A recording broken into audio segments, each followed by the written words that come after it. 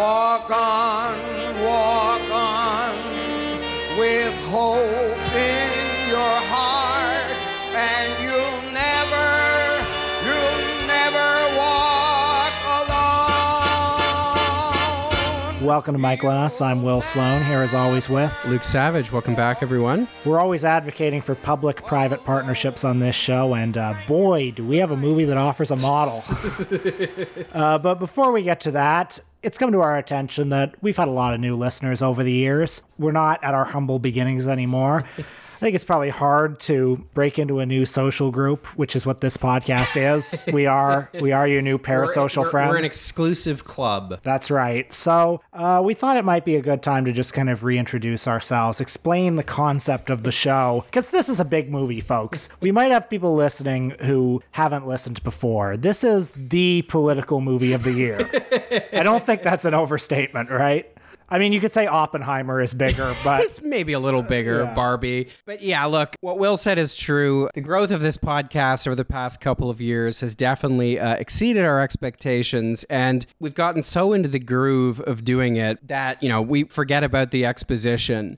There's a lot of people who find the show just kind of in the wild now, which, never used to happen before. There's many of you who will be listening on the Jacobin feed. And, you're used to hearing Dan Denver's, brilliant interviews. You're used to hearing long reads. You listen to Behind the News, whatever. And you don't know who the hell we are. And you're like, what is this show, Michael and Us? Why is the show called Michael and Us? Is one of these guys Michael? Like, what's going on? Yeah, we probably should have changed the name like 5 years ago, but I think it's a little late now. Yeah, there's a bit of a sunk cost thing going on. We'll tell you about the name in a moment. And look, if you're a longtime listener, you can feel free to skip the next few minutes. As I was saying, now that the show has kind of grown, I've more and more often had the experience where someone will tell me, in a Twitter DM or something, they found it in the wild. They didn't, know that I was the same Luke that they also read in Jacobin. I don't know how that's possible. That's happened a number of times. Had recently the experience of a longtime colleague of my dad's telling my dad recently that, he listened to this show,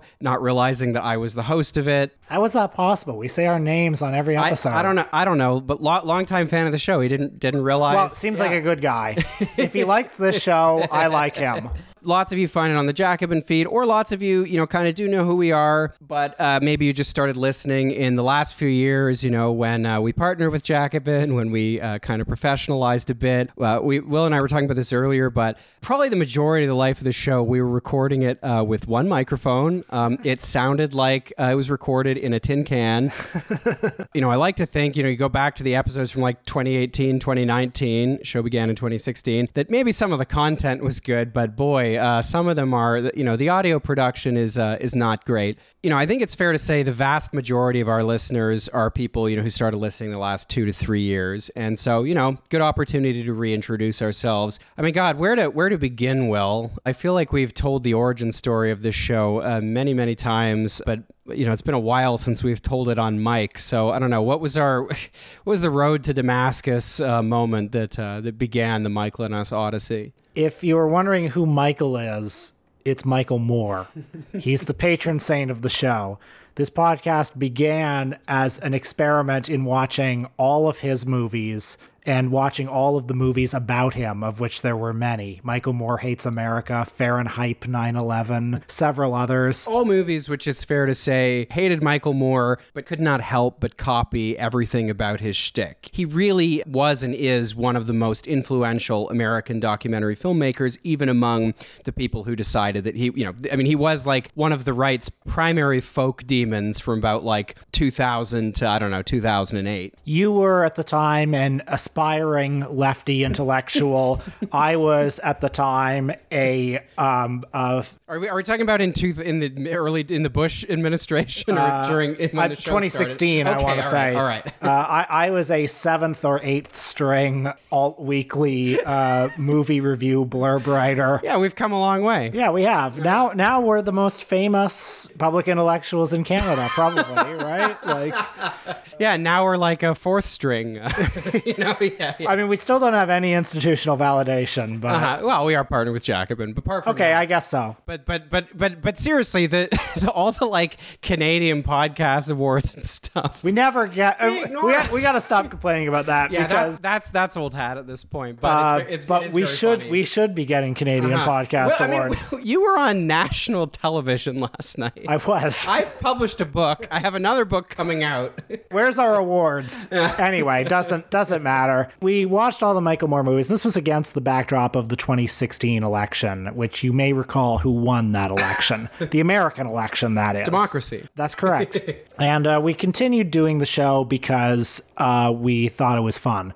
It was a hobby. It was fun to meet every 2 weeks and watch, I don't know, what were we watching in those days? That Steve Bannon movie we watched. Yeah, Steve Bannon made like a pretty just like, I don't know, uninteresting documentary about Sarah Palin, for example. We were probing that kind of stuff. Yeah, and then over the years, we just continued. The purview of the show expanded to, I think we were just looking mostly at kind of capital P political movies back then. But then eventually it would expand to things like Robert Altman's Nashville, and eventually it would expand to things like Freddy Got Fingered, just anything. And I think that would be the origin of the show. We've tried to keep responsive to the current moment. We've tried to let the vibe of what's in the air guide the show. That's right. Well, I think also staying true to our roots and the things that, we're interested in, certainly to be a little reductive about it. I'm the politics guy, Will's the film guy, and the show kind of represents a union of our two sensibilities and our interests. So if this is your first time listening, you recently started listening, you'll find quite a range of things that we talk about, everything from, Kurosawa and Tarkovsky to, Freddy Got Fingered. And, every so often we'll dive back into kind of our real roots, which are, these capital P politics films that Will was mentioning. Politics, what a concept is the phrase we've often used to talk about them. These films that, really to me I think are among our, my favorite ones to watch and talk about anyway. Although, we're fast running out of the really good ones. But these films, which there seemed to be a whole run of them, some of them in the 90s, but especially kind of the 2000s, very much like late Bush era, early Obama era films that contend to have a lot on their minds. They, contend to sort of tackle the big questions and, fundamentally have, absolutely nothing to say. Robin Williams, Man of the Year would be an example. What if Jon Stewart became president? Swing Vote with Kevin Costner. Oh, I love that one. We have to mention certain of these movies every now and then. Longtime listeners are well acquainted with them because they are kind of our spiritual compass. Speechless with Michael Keaton and Gina Davis. All your favorites. The films of Alexandra Pelosi. This is the real bread and butter, I think. And we are going to talk about a political movie on this podcast, a kind of different kind of political movie. This is, well, we'll get to it in a moment, but we're interested in kitsch and camp of all political persuasions, whether it's liberal or conservative or whatever category this one. Those are the only two that exist. Yeah, that's right. I think this would be conservative then. Yeah. One last thing we should mention before both of us are salivating to talk about this movie, hottest political movie of the year. We do have a Patreon. That's another thing people will sort of say in the wild. Less so since we started mentioning it, but a lot of people don't actually realize we have a Patreon where you can get an extra episode every single week. Also, lots of fun bonus content, various interviews that I do for Jacobin and elsewhere. Latest interviews with the great-grandson of Oscar Mayer of Wiener fame, Nick Mason, the drummer from Pink Floyd. Got a great discussion about how Joe Biden bungled student debt relief. Those are just some of the latest ones. You can also hear recent Patreon episodes, like Will's fantastic solo documentary episode about Orson Welles, the first podcaster. Yeah, other recent Patreon episodes have covered such topics as Sylvester Stallone's Rambo, the 2008 film. It's not very good. The Flash, the recent blockbuster that wasn't. I can't even put into words how bad that is. Air Force One, and of course, the greatest piece of film criticism of all time. We talked about the Nostalgia Critics review of Pink Floyd's The Wall. And by the way, even if you can't subscribe, you should follow it on Patreon anyway, because we post the free episodes there too. You'll be apprised of what's happening in the Michael and Us cosmos. Yeah, it is good to have everything in one place. You can also listen on SoundCloud or your favorite podcast app. If you feel so inclined, do take 10 seconds, give us a rating, leave a review, even if it's just to say this is good, or hey, you might want to say it's bad. Go nuts. But apparently ratings and reviews do help with the algorithms. So just like with the film we're going to talk about today, you'll be spreading awareness about important issues just by doing so. Well, I will say we were inspired to go full self-promotion by the end credits of Sound of Freedom. It's another Michael and Us at the Movies episode. We just got back from the Carlton Cinema in Toronto. And if you don't know what this is, I mean, unlike a lot of other, movies that are in theaters now that we've talked about, very few of you listening, like unless you're also, fellow content creators, it's very unlikely you've seen this, despite the fact that it is beating Mission Impossible at the box office. But it is very much a case of, Will, you said as we were on our way back, how did Nixon win? I don't know anyone who voted for him. How did Joe Biden win? I don't know anyone who voted for him. Well, he didn't. Well, 2,000 Mules, look it up. The thing about the 2,000 Mules thing is there's a lot of projection going on from the right. Yes. Because this movie is 2,000 Mules, pushing it over. As of this recording, it has made $149 million at the box office in the United States alone. That's $10 million more than Mission Impossible Dead Reckoning. It is honing in on Indiana Jones and the Dial of Destiny. It's number 4 this weekend at the box office after its 4th week. That's insane. Well, that makes sense because it's really good. How'd that make you feel? Giving a child his freedom. Felt good. You have been at this for 12 years. My country, 'tis of thee. Why are you doing it?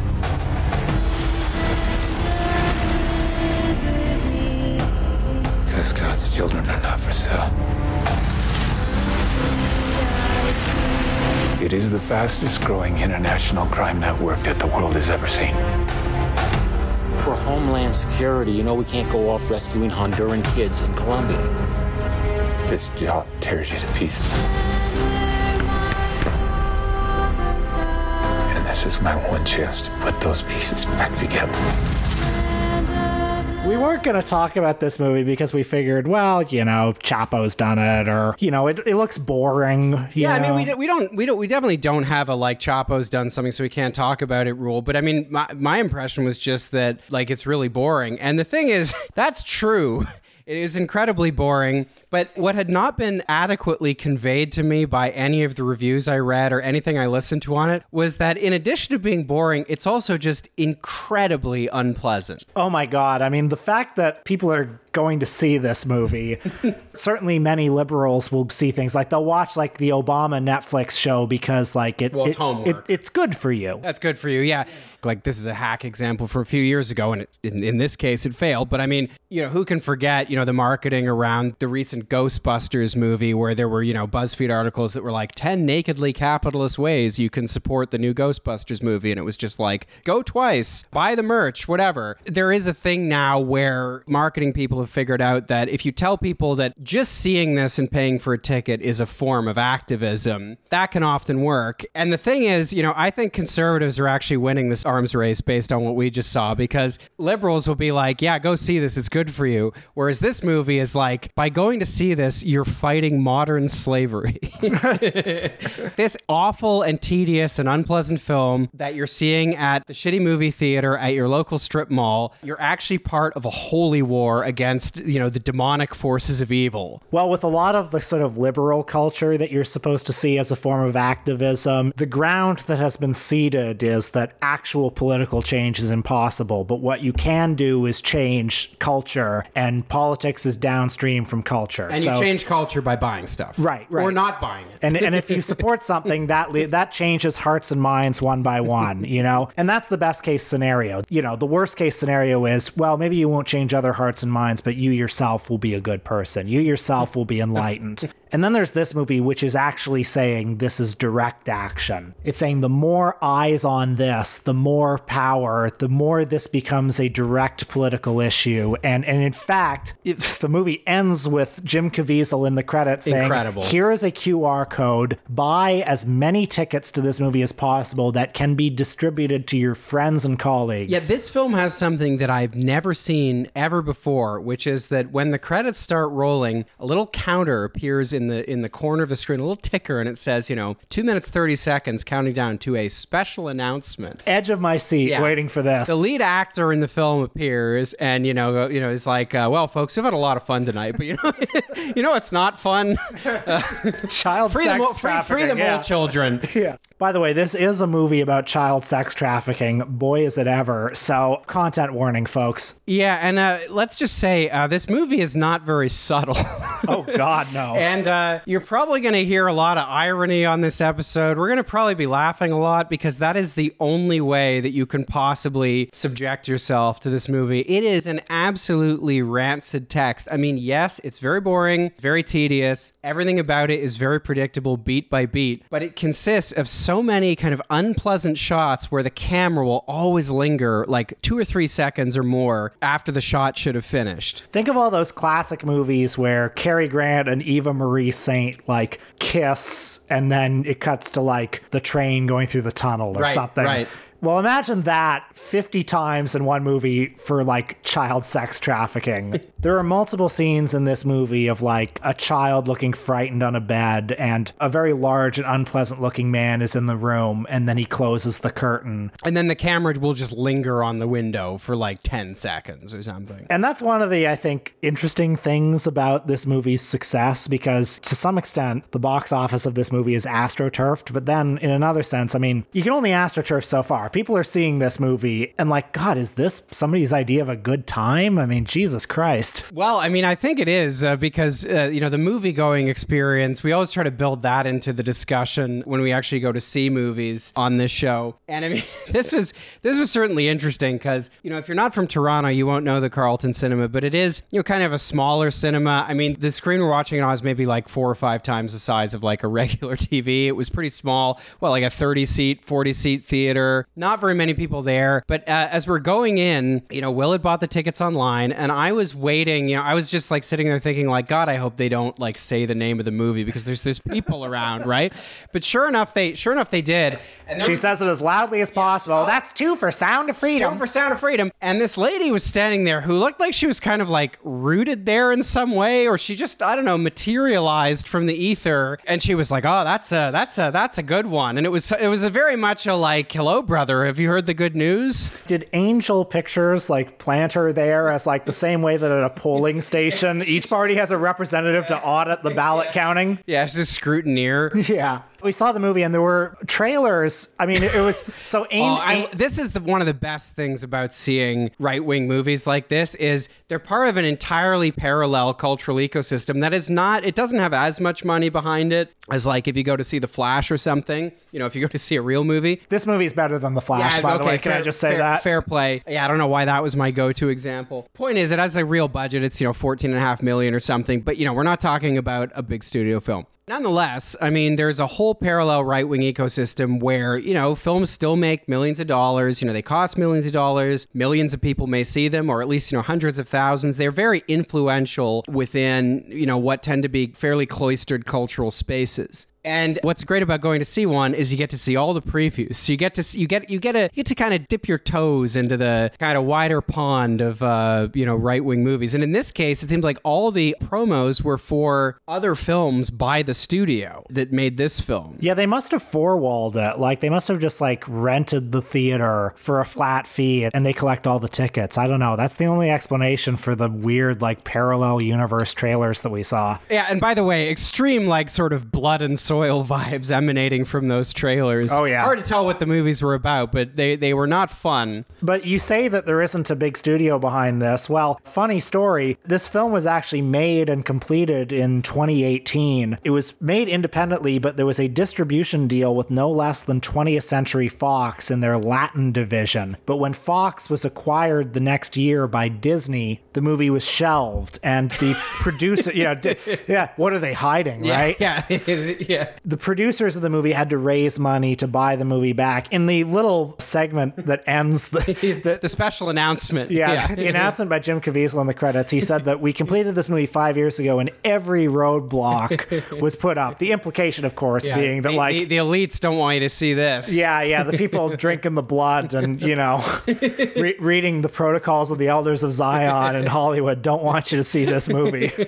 But so, Will, you alluded to this already, and just before we get to the plot, can you lay out a little bit, like, just the mechanics of the sort of pay-it-forward scheme that is, to a very large degree, responsible for the sort of juiced box office numbers this film is generating? Well, there was a QR code that we saw at the end of the movie where, as Mr. Caviezel said, it's so important, buy tickets for your friends, buy tickets for everybody. If you're strapped for cash, maybe just buy 2 or 3. If you've got a lot of money, buy 20. And the tickets don't have to be redeemed. Now, what I understand is there are a lot of church groups and a lot of political organizations that have bought like huge bulk orders of tickets. Like, you can imagine a church can buy hundreds of tickets for a movie like this. Now, I know there have been reports of like sold out screenings that, people go inside and they see 2 people in the audience. I'm sure that was probably true in like the first couple of weeks. But like I say, the movie can only be astroturfed so much. I would love to know what the actual attendance figures are.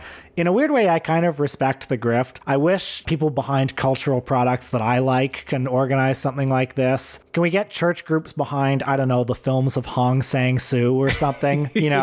Put one of his movies, number 3 at the box office ahead of Indiana Jones. I will say that there were people in the audience at like the noon matinee that we saw today. There were probably like 15 people, is that accurate? There was a lady in front of us who about 15 minutes in just walked out. And I think there were so many scenes of child molestation leading up to that. The thought occurred to me.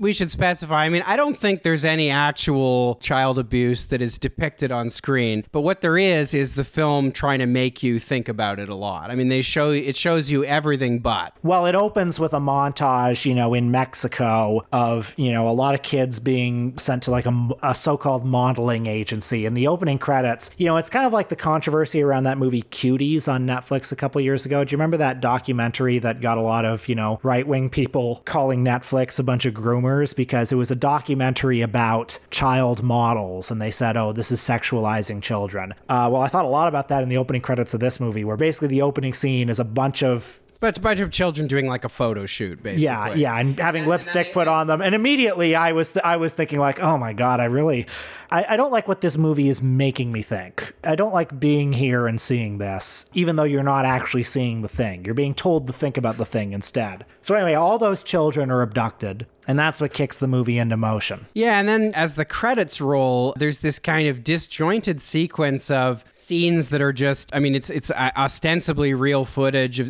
sort of like grainy camcorder footage of, children being abducted, like, 2 guys on a motorcycle, driving by a house, picking up a child or something. I think you see some of that towards the end of the movie as well. Yeah, I was sinking in my seat during that. Well, I feel like someone else made this point in a review of the movie. I can't remember where I heard this. I really think this comes right out of the sort of right-wing, social media ecosystem that, drives might be the wrong word, but it's certainly sort of been the conduit for a lot of these kind of, right-wing moral panics, QAnon or at least QAnon-adjacent stuff. Because what do you see all the time on social media here and elsewhere? You see kind of decontextualized images. You see clips that are sort of, the person tweeting them may not have them sourced, but, they editorialize on them in a certain way. And if you kind of prime yourself to believe that, something associated with X is either must be good or it must be bad, then, you're probably going to receive it, as the person captioning it, sharing it, whatever, posting it intended. And so I think that these sequences really do sort of mirror the online epistemology of this ecosystem, which is presumably where a lot of the people who are seeing this film film in earnest, kind of,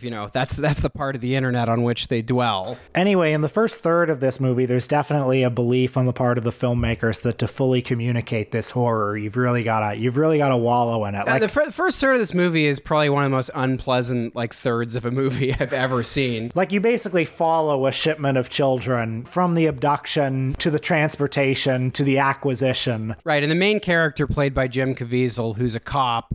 When we're introduced to him, his partner is quitting. He's, they're part of the anti-molestation unit at ICE or something. It doesn't really make sense because I think they're associated with the Department of Homeland Security, but then you see them leaving the building and it says Immigrations and Customs Enforcement. I don't know. Anyway, they represent the law. They're the good guys. And yeah, his partner is quitting because he just can't handle it. And the one kind of speck of ambiguity that the film kind of achieves and then, promptly stifles is the film kind of lets you think for a second. And this is where I was almost on the verge of being like, okay, well, the last 30 minutes have been really unpleasant. But what if this film actually has a twist and it does something unexpected? Because the main character who plays a guy who I gather is a real guy, Tim Ballard, the cops bust this guy who has a whole bunch of child pornography, and then Ballard starts getting really method with him. He starts trying to make the guy who's now an inmate think that, it's like, I'm one of you. I've read your book. And, the criminal's having none of it. He's like, you expect me to believe this, whatever. But then, he goes through the whole process of kind of earning this guy's trust and basically tries to buy a child from him. And the film, for a split second, you're kind of like, well, maybe, if this is a really black-pilled right-wing film, maybe it'll actually be interesting, and it'll turn out that the cop is actually a bad guy, and it's about the deep state, and it's about how deep does this go, and that's what the rest of the film is gonna be. But then, once I'd kind of caught my breath a bit, I was kind of thinking, well, this movie, movies made $150 million at the box office. It's a right-wing movie. They're not gonna depict an ICE guy as anything other than just a thin blue line between good and evil. And of fucking course, that's what it is. He's able to use, this sting operation to find one of the children who we see abducted in the opening scene of the movie. Having arrested him, he finds out, and, we've known this from the beginning of the movie, that this little boy's sister was taken as part of the same trafficking operation as well. And he basically tries to persuade his boss, let me go to South America. I want to find her. So yeah, Tim Ballard has been on the job for a long time. The job is eating him up from the inside. One of his duties is he has to watch all the child pornography and take detailed notes on it. Very unpleasant line of work. And when he meets the father of the child that was saved, the father is still wrenched because his daughter was not recovered. And he basically makes a promise to the father, I'll find your daughter. And his big bone of contention with the department is, yes, they've caught, however many hundreds of pedophiles and child molesters, but that's where their job ends. They don't find the children. They don't save the children. They won't let me operate outside of America's borders. They won't let me pursue righteousness, wherever it needs to be pursued. That's right, because most of the children are in Mexico right now, or they're in South America. So he gets a $10,000 budget from his generous boss to go down to Colombia. By the way, that scene is so fucking funny, where, the movie's trying to make a point about, red tape and bureaucracy. Yeah, the cumbersome bureaucrats are stopping us from freeing the children. But then all it takes is just, there's some, generic cop dialogue where it's like, oh, we can't send you there. You can't take the law in your own hands. If I send you, DA's gonna have my ass, whatever. And then after, 30 seconds, he's just like, okay, whatever, yeah, go, take as long as you want here. You keep it under $10,000, come back in one piece. So here's where the movie gets really interesting. So he goes down to Colombia where he meets with Vampiro, played by Bill Camp, giving, I think, the best performance in the movie. Bill Camp, very dependable character actor. I think he brings a little bit of texture to this role. And he plays a former Colombian drug baron who's been reformed because, and this I really love, his origin story. This scene is I don't know, man. So we find out that Vampiro, he used to be a bad hombre. He used to love sex workers and drugs and the whole bit. But his road to Damascus moment occurred when, he ordered a special lady and she came up, and after the deed was done, he realized she wasn't 25 after all. Yeah, somehow his eyesight failed him before that. So He saw, a little tattoo on the back of her foot that he thought, wow, that looks like a child's tattoo. And then he finds out from her that not only is she not 25, she's 14. Buddy, like, do you have eyes? Yeah, so the film does not examine this. It does not, like that, the character just for the rest of the film is just like a noble character. This does not seem to bother, like, the hero of the movie at all. Very, very strange. And he's decided, Vampiro has decided that, he doesn't like red tape and bureaucracy. What he actually likes to do is pose as a child molester, buy children, and then set them free. Now, you don't have to be in Mensa to, like, poke holes in this. I mean, others have pointed out that you're just feeding the market. He's creating demand. Yeah. And also, I mean, this is like, at one point the character talks about, I hate bureaucracy. And it's like, well, I mean, I don't think buying 3 children a year and then setting them free is exactly a replicable model of law enforcement. It's funny because, like, we talked off the top about how this film is trying to represent just the act of going to see it as a form of activism. And one of the things that the main actor says in the monologue at the end is, every person who worked on this movie, every person who was in it, they took a stand. And the implication is, so should you. But I mean, if this film is to be read as any kind of like prescriptive text, what is the prescription here? It's like, what? Everybody should, become a criminal and then become a reformed criminal. Does like sting operations to catch the real bad guys? Everybody quits their job and becomes like vigilantes in other countries? I think it's more nuanced than that. I think there needs to be a new public-private partnership model spearheaded here. So Tim Ballard would, in real life, become the founder of a group called Operation Underground Railroad, which, by the way, just a week ago, he stepped away from, which is very strange.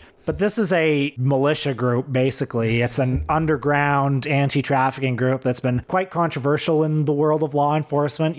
Many in law enforcement regard them as, at best an irritant, at worst, actively counterproductive. Although we do see footage in the end credits of this movie of the successful raid that this movie was built around, which I also do not think is a replicable operation. We'll get to that in a sec. Ballard in this movie, he has the philosophy of go big or go home. He says, Vampiro, you've been getting one child here, one child there. What if we built an entire palace where we could have like a much bigger sting operation? What if we concentrated this all in one place? So the act 2 of this film, I'm not joking about this. They buy the island where Billy McFarland shot the Fire Festival promo video.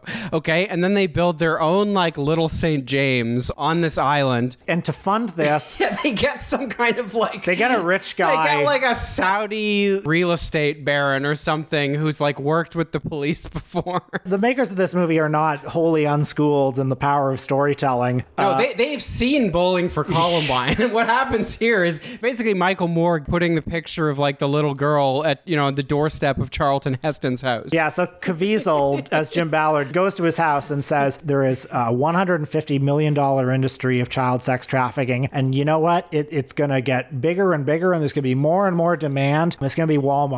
And just like Walmart, it's going to come to your town. And first, this guy, like, deplorably is like, I'm sorry. Get out of my house. I'm not going to give you tens of millions of dollars to build a sex museum on an island. Yeah, to build like an island brothel. It's not going to happen. But then he shows him the picture and whatever, he funds it. Yeah, he says, okay, don't think about, 2 million children. Think of this one child, this one little girl, which is the art of storytelling, isn't it? Put a personal face on it. So they get together. They find the brothel madam, basically, of child sex trafficking in Colombia. Who we've seen at the beginning of the film as well. They court her. They say, we need 50 kids, and here's the island, and here's the date, and we've got 10 or 12 VIPs coming. And so they get that, and Ballard, who by this point has left his job with the feds, calls up his old boss and says, it's at this date and time, we got 50 kids coming, get the Marine Force just off bay, and the raid is successful. And, we see footage in the end credits of this raid being pulled off, so I guess it happened. Again, I don't think this is a replicable model. This movie's prescription seems to be, we got to outsource law enforcement to individual vigilante groups of people with a deep interest in child molestation, who of course can be trusted. We can trust these freelance crime fighters to buy a bunch of children and round them up on an island and then call us and then we'll make the arrests. I think that's basically this movie's prescription. Yeah, and, why hasn't someone thought of that already? and I think we don't. One doesn't really need to get into why that's not only impractical, but not advisable either. Now, at this point in the movie, I mean, I don't know about you, but I was thinking like, oh, thank God the movie's over. That's just the end of Act 2, okay? This is such a long movie. I think it's over 2 hours, or it's at least 2 hours. Oh, yeah. Felt like a lot longer. And there's a whole Act 3 where his main hope for this raid, he's actually like disappointed that he's rescued like these 50 kids because that one little girl. Yeah, she's not among them. So it's at this point where he decides to do a daring raid into, I guess, you see like a map when they're like planning this mission. And there's a map where there's one country that just has pedophilia written on it. The Colombian cop is just like, oh, we can't go there, gringo. That's pedophile territory. You know? Even the military doesn't go there because the pedophilia is just too prevalent. Yeah. So you normally be like drug traffickers or whatever, but this is just pedophile country. But yeah, so they go there, they pose as doctors, and I think one of the most unconvincing ruses, because they're like, you know, the guys with the Kalashnikovs or whatever come up the river and are like, you know, holding him at gunpoint, and they're like, it's okay, we're doctors from the United Nations. And it's like, I feel like that's not how the United Nations would like send doctors just in some little like leaking like riverboat to go find the heart of darkness and, you know, distribute vaccines or whatever. Not very convincing, but yeah, whatever. So he infiltrates the camp where these guys, not really clear what they're doing. They have a campfire every night where they sing. The pedophile base camp where they, you know, they play flamenco guitar. They say we have to play the most Hispanic music possible right now, and we have to play it really loud. Yeah, every song has the, you know, the same two chords, a semitone apart. It's that kind of thing. And yeah, whatever. He beats up the guy, you know, that's holding little girl. Kind of leaves all the other kids behind, which is too bad. Gets her back, takes her home. You know, I don't know. That's the end of the movie. There's like, you know, she reunites with her family. He reunites with his, which it's great because we didn't even mention his wife. Family, they're barely in the movie. His wife, by the way, is played by Academy Award winner Mira Sorvino, who's in it for at most 5 minutes. The family's barely in it, and it's awesome. Every time, like the 2 or 3 times this movie we see him just like coming home from his 9 to 5 like job or whatever. Every single one of these is shot like his family hasn't seen him in years. You know, he's coming back from Vietnam or something. So if this were a good movie, this would be a source of productive tension. Like in any normal movie, just if you had your screenwriting manual of how to make a normal hack Hollywood movie. Yeah, she'd be like, you need to get out of this. Think of our children. He'd be like, baby, this is what I love. I can't quit. And she'd be like, sometimes I think you love the game more than me. And then, I don't know, he'd storm out or something. But instead, the like 3 times we see Mira Sorvino in this movie, she's just like, yeah, that's great. She's like, go, spend 6 months abroad. I don't care. Yeah, go away. Go buy a bunch of children. That's terrific. There's definitely nothing suspicious about you, my husband, buying a bunch of children in South America for work.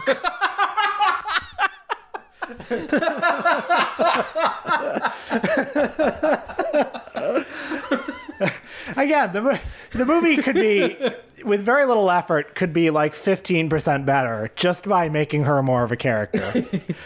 So yeah, mission accomplished. He saves the daughter at the end of the movie. Like the whole movie is just like children being brutalized and children cowering in fear and children like being on beds awaiting, you know, horrific abuse. And then when they're saved, they're just like doing patty cake and they're playing games and they're laughing and they're chanting. There's like the little girl goes home and she starts playing a song on like a drum and singing, and then subtitles appear on the screen, and what she's singing is God's children are not for sale, which is the catchphrase of this movie. Yeah, it's by like the way. A slogan that we hear throughout the movie. And it's very funny because it says that, and then like a bunch of captions appear that tell you how big like the market for child sex trafficking is. Seems a little disjointed to me. But yeah, you know, you see all these children who like, you know, the movie really fetishizes the kind of youthful innocence of the children to the point where like after they've gone... It's very uncomfortable. I really didn't like it. Oh yeah. After they go through these horrible experiences, you see them just, you know, perfect, precious little angels, you know, big Bambi eyes. And yeah, they're playing games, they're singing. And it's like, okay, these kids would have so much PTSD based on like what you've told me they've been through. And of course, I'm sure the makers of this film would be like totally in favor of any, you know, free mental health services, you know, any free hospitalization that's required for these children. You know, everyone would get 5 social workers and not have to pay for it because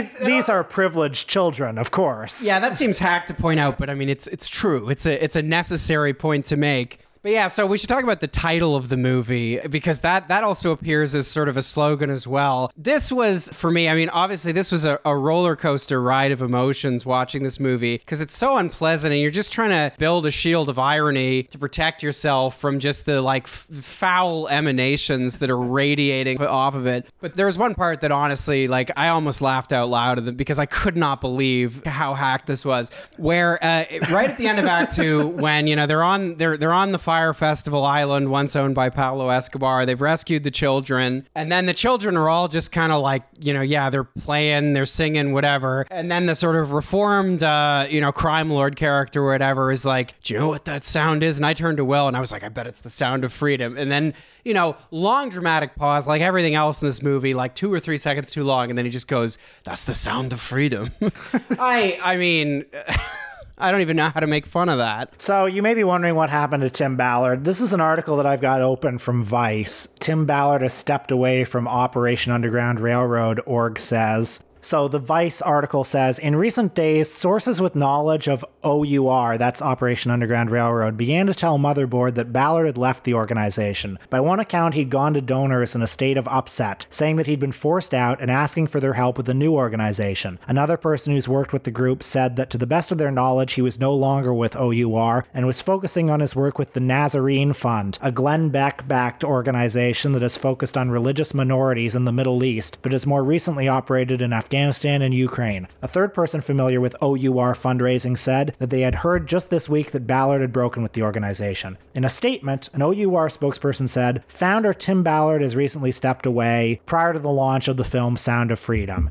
The article goes on to say Ballard, who was appointed by the Trump administration as co-chair of their Public-Private Partnership Advisory Council to end human trafficking. God, I was joking about that earlier, but it turns out that actually is the message. A group tasked with advising the federal government on anti-trafficking policy has long been a highly controversial figure. A variety of lurid stories he's told about his and OUR's improbably cinematic exploits have turned, on closer inspection, to not be accurate. And the organization was subject of a protracted criminal investigation examining, among other things, whether OUR operators engaged in sexual acts with human trafficking victims. Oh my God. Whether OUR operations had created demand for trafficking victims, and whether OUR has committed human trafficking itself by enticing people who were not previously traffickers with large sums of money. That investigation ultimately closed without charges being brought, but did real damage to the organization's image with donors, according to multiple sources who have spoken with Vice News over the past 3 years. OUR nonetheless raises tens of millions of dollars each year, based largely on Ballard's image and reputation and that of the supposed Jump Team, which OUR claimed went abroad to enact daring raids and rescues trafficked women and children. Hear that? That's the sound of freedom.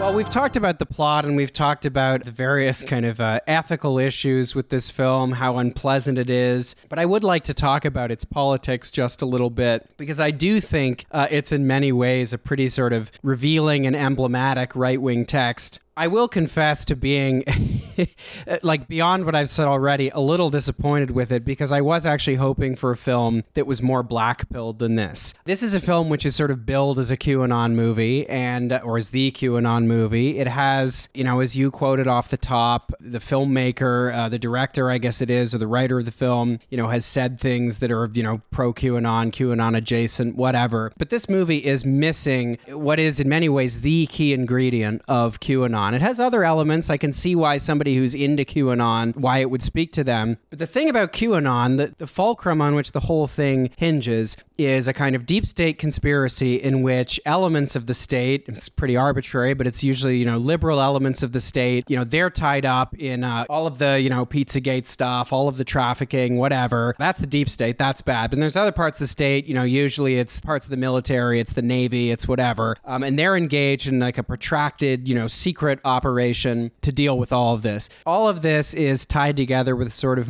millenarian narrative, which is really just an extension of the sort of left behind theology of, right-wing evangelicals. It's like, yes, there's evil, but, there's an elect who will be saved. We are that elect. God will vanquish all of our enemies with one great flood or whatever. Or in the case of what they were all, they were all sitting around waiting, watching Joe Biden's inauguration, being like, all right, any minute now, they're going to bring out the sealed indictments. They're going to unseal all those indictments. They're going to round up all the Democrats. Didn't happen. Apparently, there are numerous documented instances of people literally sitting around their TVs. They believed in QAnon so hard that they actually thought that was going to happen. They were really disappointed. But so this movie, I suppose you could say it has a little bit of that in that there are these dramatic payoffs where one of the bad guys has justice done to him really hard, or there's these kind of heroic moments or whatever. But honestly, I thought it was missing a little bit of the sort of, jouissance of that. I could have used, honestly, a little more crazy evangelical movie stuff. I was a little disappointed we didn't get that. But I think the more important point is there's no deep state in this. What's portrayed is a child sex trafficking operation that is global in scale. There is literally no sense of what any of the kind of underlying motivations are. There's no sense that this is part of a unified conspiracy, which is fundamental to something like QAnon or to any conspiracy theory or, the various moral panics that emerge from them. This movie just presents child sex trafficking as, almost like a sort of force of nature. There's just sort of this evil in the world, which, it falls to the good people to root out. Perhaps that's a conscious choice that's been made. They want to appeal to a wider audience. There are a number of positive reviews of this movie from perfectly mainstream sources. Owen Gleiberman, for example, in Variety writes, "Let's assume that, like me, you're not a right-wing fundamentalist conspiracy theorist looking for a dark, faith-based suspense film to see over the holiday weekend. Even then, you needn't hold extreme beliefs to experience Sound and Freedom as a compelling movie that shines an authentic light on one of the crucial criminal horrors of our time, one that Hollywood has mostly shied away from." There's a number of other mainstream reviews in that vein. And so, if that was a conscious choice on the part of the people who made this film, I think it was a good one, strategically speaking anyway, in terms of, broadening the appeal of this movie. But to me, it really neutered the film of what I was looking for, because unlike Owen Gleiberman, I actually was looking for a right-wing fundamentalist conspiracy film, because that would have been more fun. Well, I do agree that it has more of the sheen of a real movie to it. It has professional actors in it, and I've seen movies that are technically worse than this. There are a lot of the scenes, when The Flash. Well, yeah, there are a lot of the scenes when they're in South America that are quite nicely lit and, composed and basic things like that. I think on the storytelling level, it's pretty bad. It's terrible. Definitely thumb is down, just to be clear.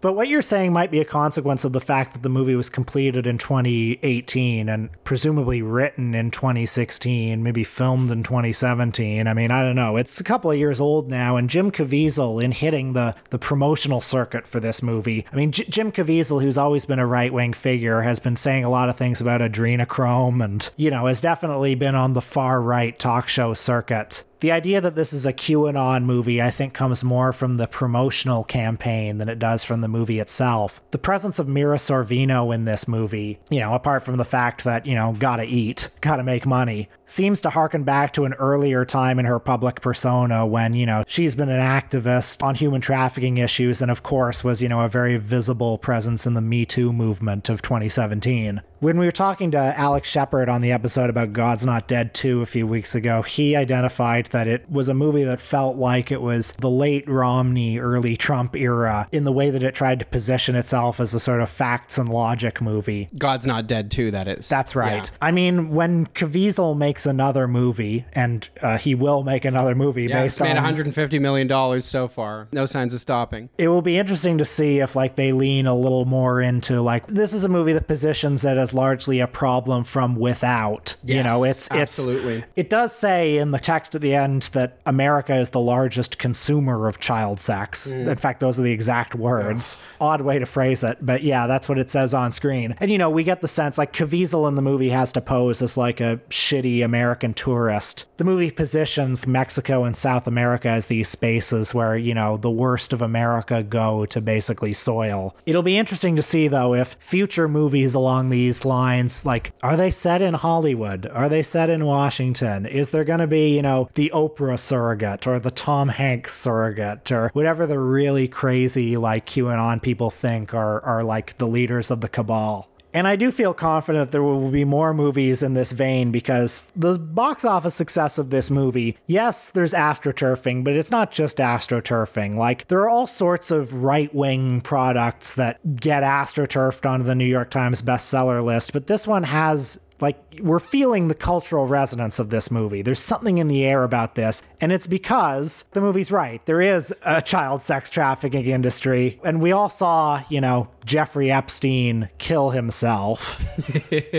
We all know stuff like this is going on, and you can only have that happening in broad daylight for so long before that energy has to go somewhere. Right, and I guess it's just a concluding thought. One more thing I'd like to add about the film's politics. You know, I have framed it as something that's sort of deliberately broad, that's kind of a right-wing movie, you know, shorn of a lot of the things that we might expect in, you know, 2023 for, you know, a right-wing movie with these themes. Well, I think that's basically true of this film. I still do think its politics are fundamentally right-wing. Everything about this movie is right-wing, from the way it looks to the dialogue. You mean in terms of affect? Yeah, I don't know what Owen Gleiberman was smoking. But I mean, to step back from, you know, the film itself for a moment, you know, one cannot ignore the centrality of children and the panics about the victimization of children in various ways. Those are, in many respects, in different areas, you know, the animating thing on the right at the moment. You can find them behind so many of the grievances that, you know, predominate, you know, among the Republican base,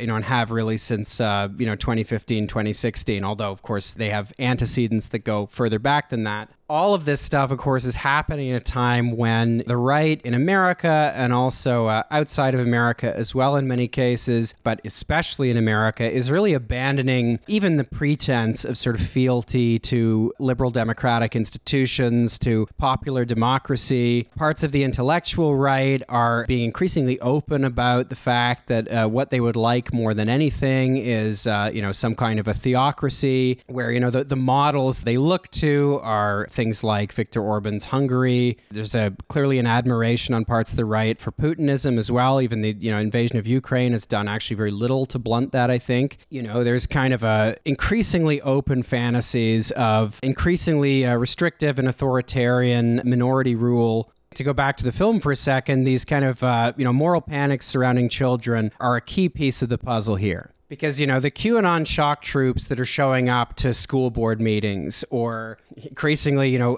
running for state legislatures, getting elected to Congress, whatever it is, the people who are becoming, you know, activists around this stuff, who are building, you know, whole empires of grift out of it. QAnon, as it's become more and more diffuse, has just become a kind of franchise model. People are using this to sell all kinds of stuff. What it all comes down to, and what I think, you know, helps legitimize a great deal of it anyway, is the idea that, look, if there's a massive, you know, conspiracy that is targeting millions of children, I mean, if you knew something like that existed, right? Basically anything is permitted to stop that, right? And not only against such an enemy are all things permitted, but fighting them is actually, you know, you're doing the work of God. You're not just like a mean-spirited suburbanite who's been brain poisoned by the internet and, you know, too much network news or whatever. No, you're actually a soldier fighting in a holy war through your posting, through your voting, through whatever completely insane shit that you're doing on the side of that. You're actually on the righteous side of a cosmic struggle. And this film, particularly at any point where a character made reference to God, I mean, that's what was emanating from it for me. And fundamentally what made it, I think, arguably the most unpleasant thing we've ever watched for this podcast. You can run on for a long time. Run on for a long time. Run on for a long time. Sooner or later, gotta cut you down. Sooner or later, gotta cut you down. Go tell that long-tongued liar. Go and tell that midnight rider. Tell the rambler, the gambler, the backbiter. Tell him that God's gonna cut him down. Tell him that God's gonna cut him down.